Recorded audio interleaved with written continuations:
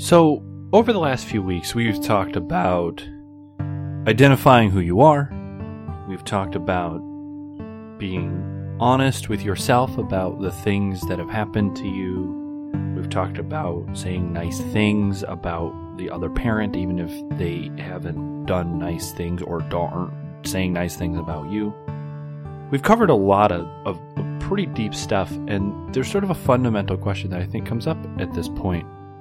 It's a lot of work to do all of those things. Why?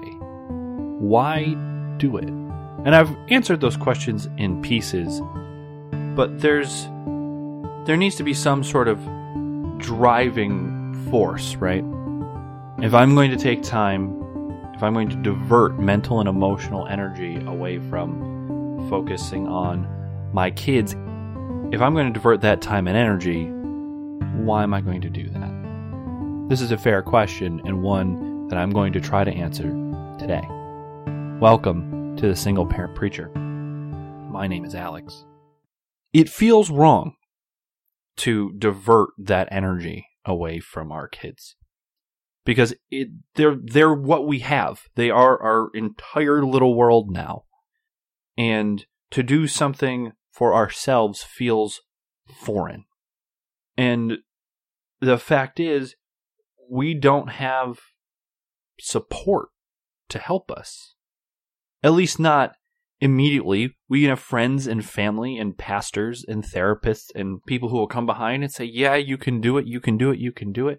People will say, God has a plan. He works all things out for the good of those that love him and are called according to his purpose.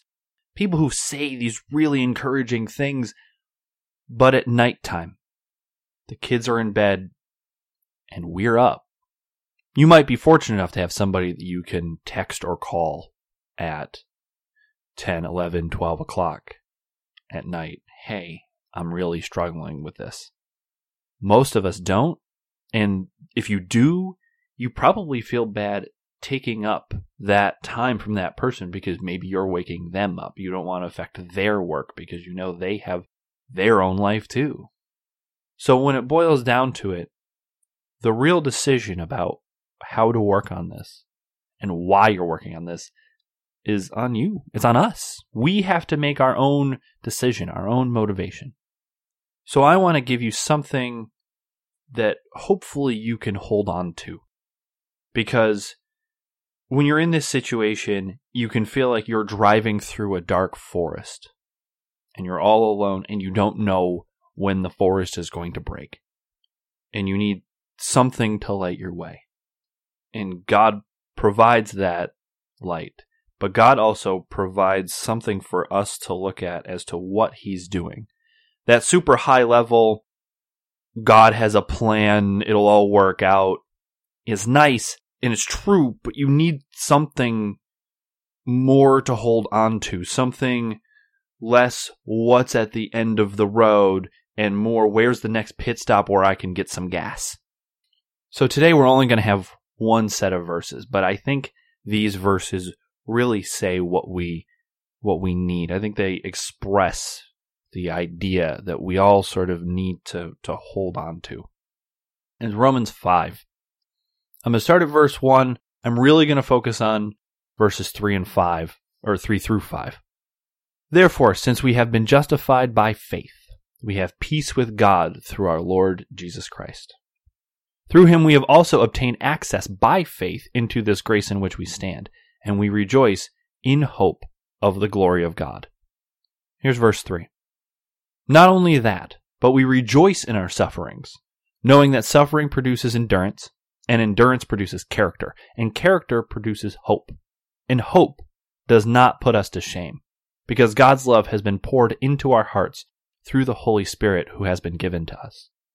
Now let's just start at verses 1 and 2, because there is something very important in there. Because it says at the beginning of that, therefore, since we have been justified by faith. The faith is a huge component here. Now, if you're listening to this and you don't have faith in Jesus, there is something still here for you. But that faith in Jesus, I'll tell you, is the only thing that's gotten me through a lot of what I've been through. It is how I have even gotten to the point where I can sit here and share my story and what I've gone through and what I've learned with you. So if you're sitting here and you don't understand this faith in Jesus stuff, this is a good time to start. There is no judgment. There is no condemnation. Whatever you've gone through, however it's happened, whatever level of acceptance you are in your process, your story, Jesus is right there. And he's saying, I'm ready to help. I'm ready to help you. Just accept me. Accept what I did for you on that cross. Accept what I did and let me guide you and show you what your next steps are, how I can help you heal from this pain. And there's a peace that comes with that. The next part of that verse, the next part of verse 1, we have peace with God through our Lord Jesus Christ. Through him we have also obtained access by faith into this grace in which we stand. And we rejoice in the hope of the glory of God. Think about your story for a second. Would you not have killed at some point? Killed, quotes, for a little bit of grace, a little bit of mercy, to just be able to take a deep breath and let something go when you were in the middle of it? That's what God brings to the table here. It's not the only thing, but that's what we're talking about today. So let's get into verse 3, because I think these steps, I love how this verse breaks this down. Because they're sort of steps, they're sort of little questions you can ask yourself, stuff you can hold on to, where you can sort of chart your progress a little bit. Because when you're in that dark forest driving through, it's hard to tell where you are. It's hard to tell where you've progressed. So let's go to verse 3. Not only that, but we rejoice in our sufferings. Let's just take a second. When you were going through everything, or as you're going through what you're going through right now, do you ever think, I'm really glad this is happening to me? Do you rejoice in that?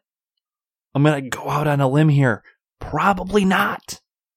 It's really hard to have that sort of vision of like something good is going to come out of this when you're in the middle of it. But the verses go on. And I think that this is where we can change our perspective, start changing the way that you look at what you've been through or what you're going through. Knowing that suffering produces endurance. This is the first thing. So, we've talked about thinking what you've gone through or what you're going through. Thinking honestly about that. In what ways are you stronger now than you were?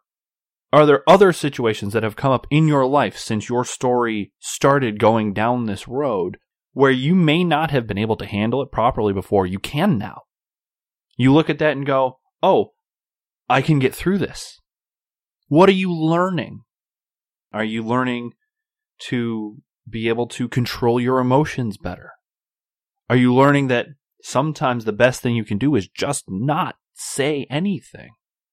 Are you learning compassion? Are you learning to see yourself differently? And we think, well, yeah, maybe a little bit here, a little bit there. Take the win. A little bit here or a little bit there is huge. Because without what you're going through, maybe you never even make that little bit of progress. Maybe you never focus on it. I have never been strong with money. Budgeting, organizing, knowing how much I even had when I would go do something. Not my strong point. I've been struggling like credit score, all that for a long, long time. And then everything happened. And I sat down and I went, I can't be this irresponsible anymore. I need to figure out how budgeting works. I need to find a bank account that actually does something. Like I had to figure everything out. Now, I'm a technology person, so I went and found online budgeting resources and an online bank and all that stuff. I went the technology route. It's not the only way, but that has revolutionized how I function on a daily basis, on a weekly basis, on a monthly basis. And ever since I started, my budget, my money is solid. I still don't have much, but I know what I have and I know where it's going. That's a win. That's a suffering produces endurance win. Because without this, I wouldn't have had the motivation, the push to make that life improvement. And yeah, it would be a proper response to go, wait a minute, without going through what you went through, you wouldn't have gotten better with money? I mean, I would have had to at some point for sure, but my life is not in that what if, that other string of existence. It's not. It's here, and this is the thing that brought me here. So find some area of your life that you're actively changing. And if you don't have one, make one. Find one. Start changing. Because after you start making that change, and you push through that barrier of making that new habit, that new positive change in your life. Verse 4, and endurance produces character. That now becomes a part of who you are. Who this new identity that is coming out of this story of pain, this new identity that's happening, that happens when endurance shapes you. When you start pushing through, it becomes part of your character. When I say making positive moves, that can mean just pitching negative stuff. Getting rid of negatives is a positive move. So if there's bad things in your life, bad people, bad habits, that's a positive. That's getting rid of a negative.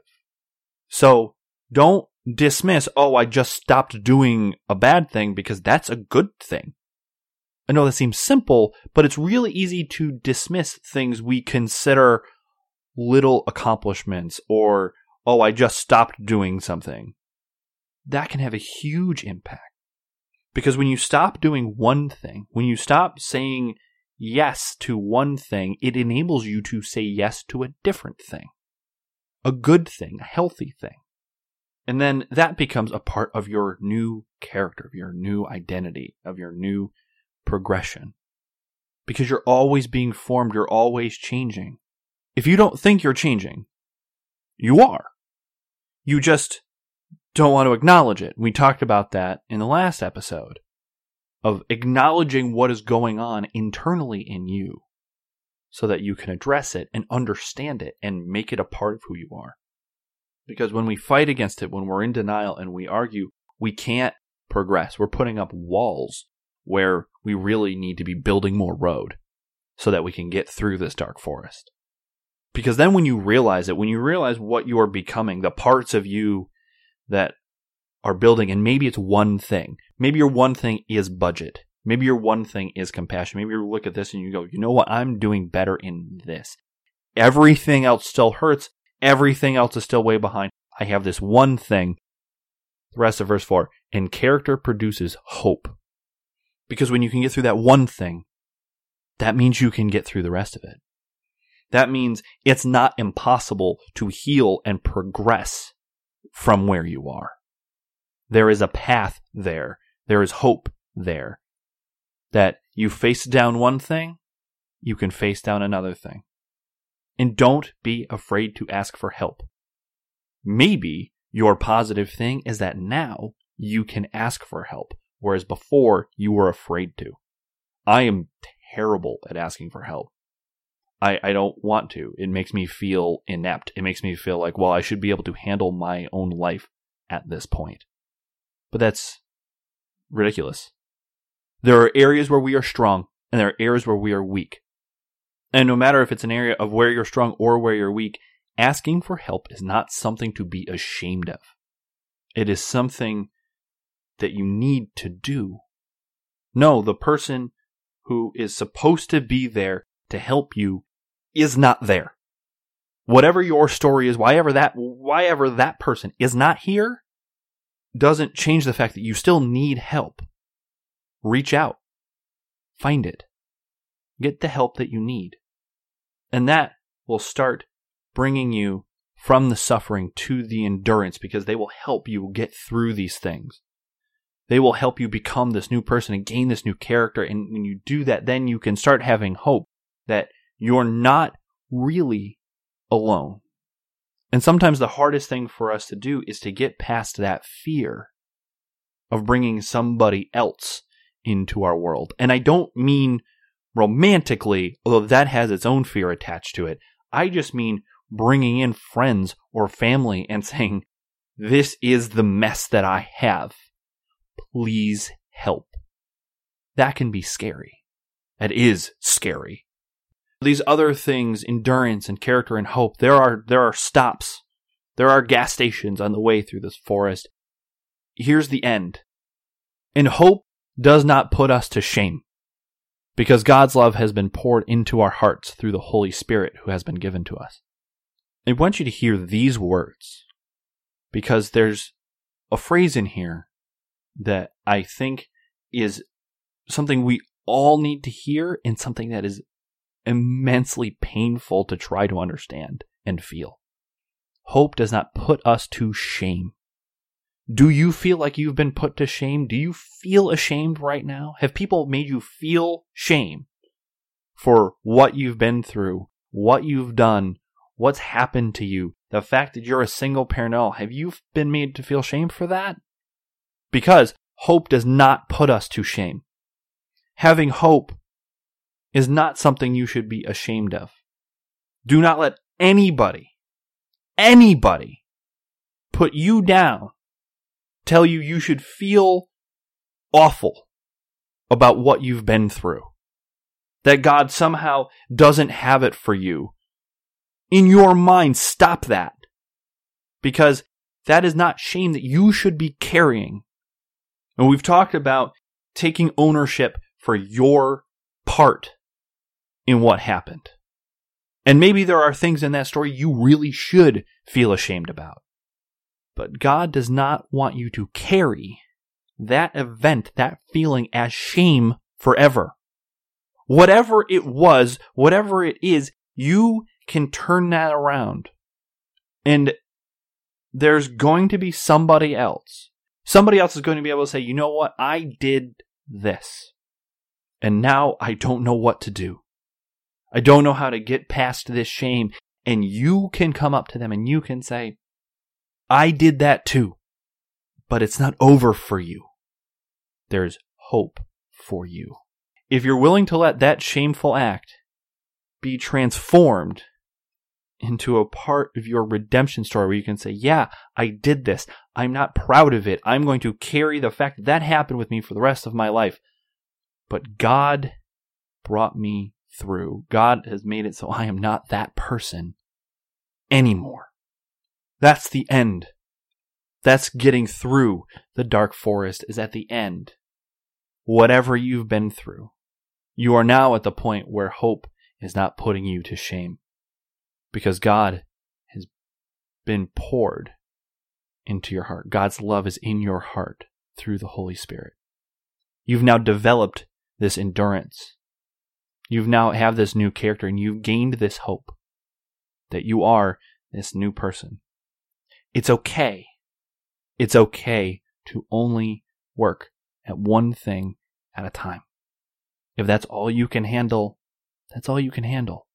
There's nothing wrong with that. Because by handling that one thing, you're still gaining endurance. You're still becoming a new person, gaining that new character and gaining that hope. And then when you get through that thing, take on the next thing and take on the next thing. It's not over. For a lot of us, it's always just a series of things starting. And as long as we're not stopping, that's okay. That's okay. Let's pray. God, thank you that you give us strength when we need it the most. I pray for those who are listening that maybe don't know you, don't have faith in you. They would accept your gift, your salvation gift, that they would call you Lord and let you lead them through this time, that you would give them the grace and the hope and the peace, that no matter what they go through, they are not alone.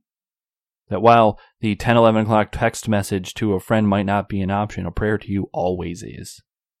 I pray that we all remember that we all gain strength from that we all gain hope from that, and that we all can be able to see our lives not as one big mess, but that there are areas that we can work on, and that we don't have to try to fix everything at the same time. But that fixing one thing is okay, and then fixing the next thing is okay, and that we can take hope in our victories, as small as we might think they are. God, help us to reach out for help, because you know we need it. In Jesus' name, amen. You can find me on Twitter at SPPreacherPod. You can email me at thesingleparentpreacher@gmail.com. Wherever you find this podcast, thank you. Thank you for your time listening. If you find yourself with just a few more minutes, please go to Apple Podcasts or Google Play or wherever you get podcasts. If it has some sort of rating system or review, please leave a rating. Please leave a review. That's how the algorithms find us. That's how the ministry grows. That's how the podcast grows. So until next time, it is okay to need help, and it is okay to not fix everything at once.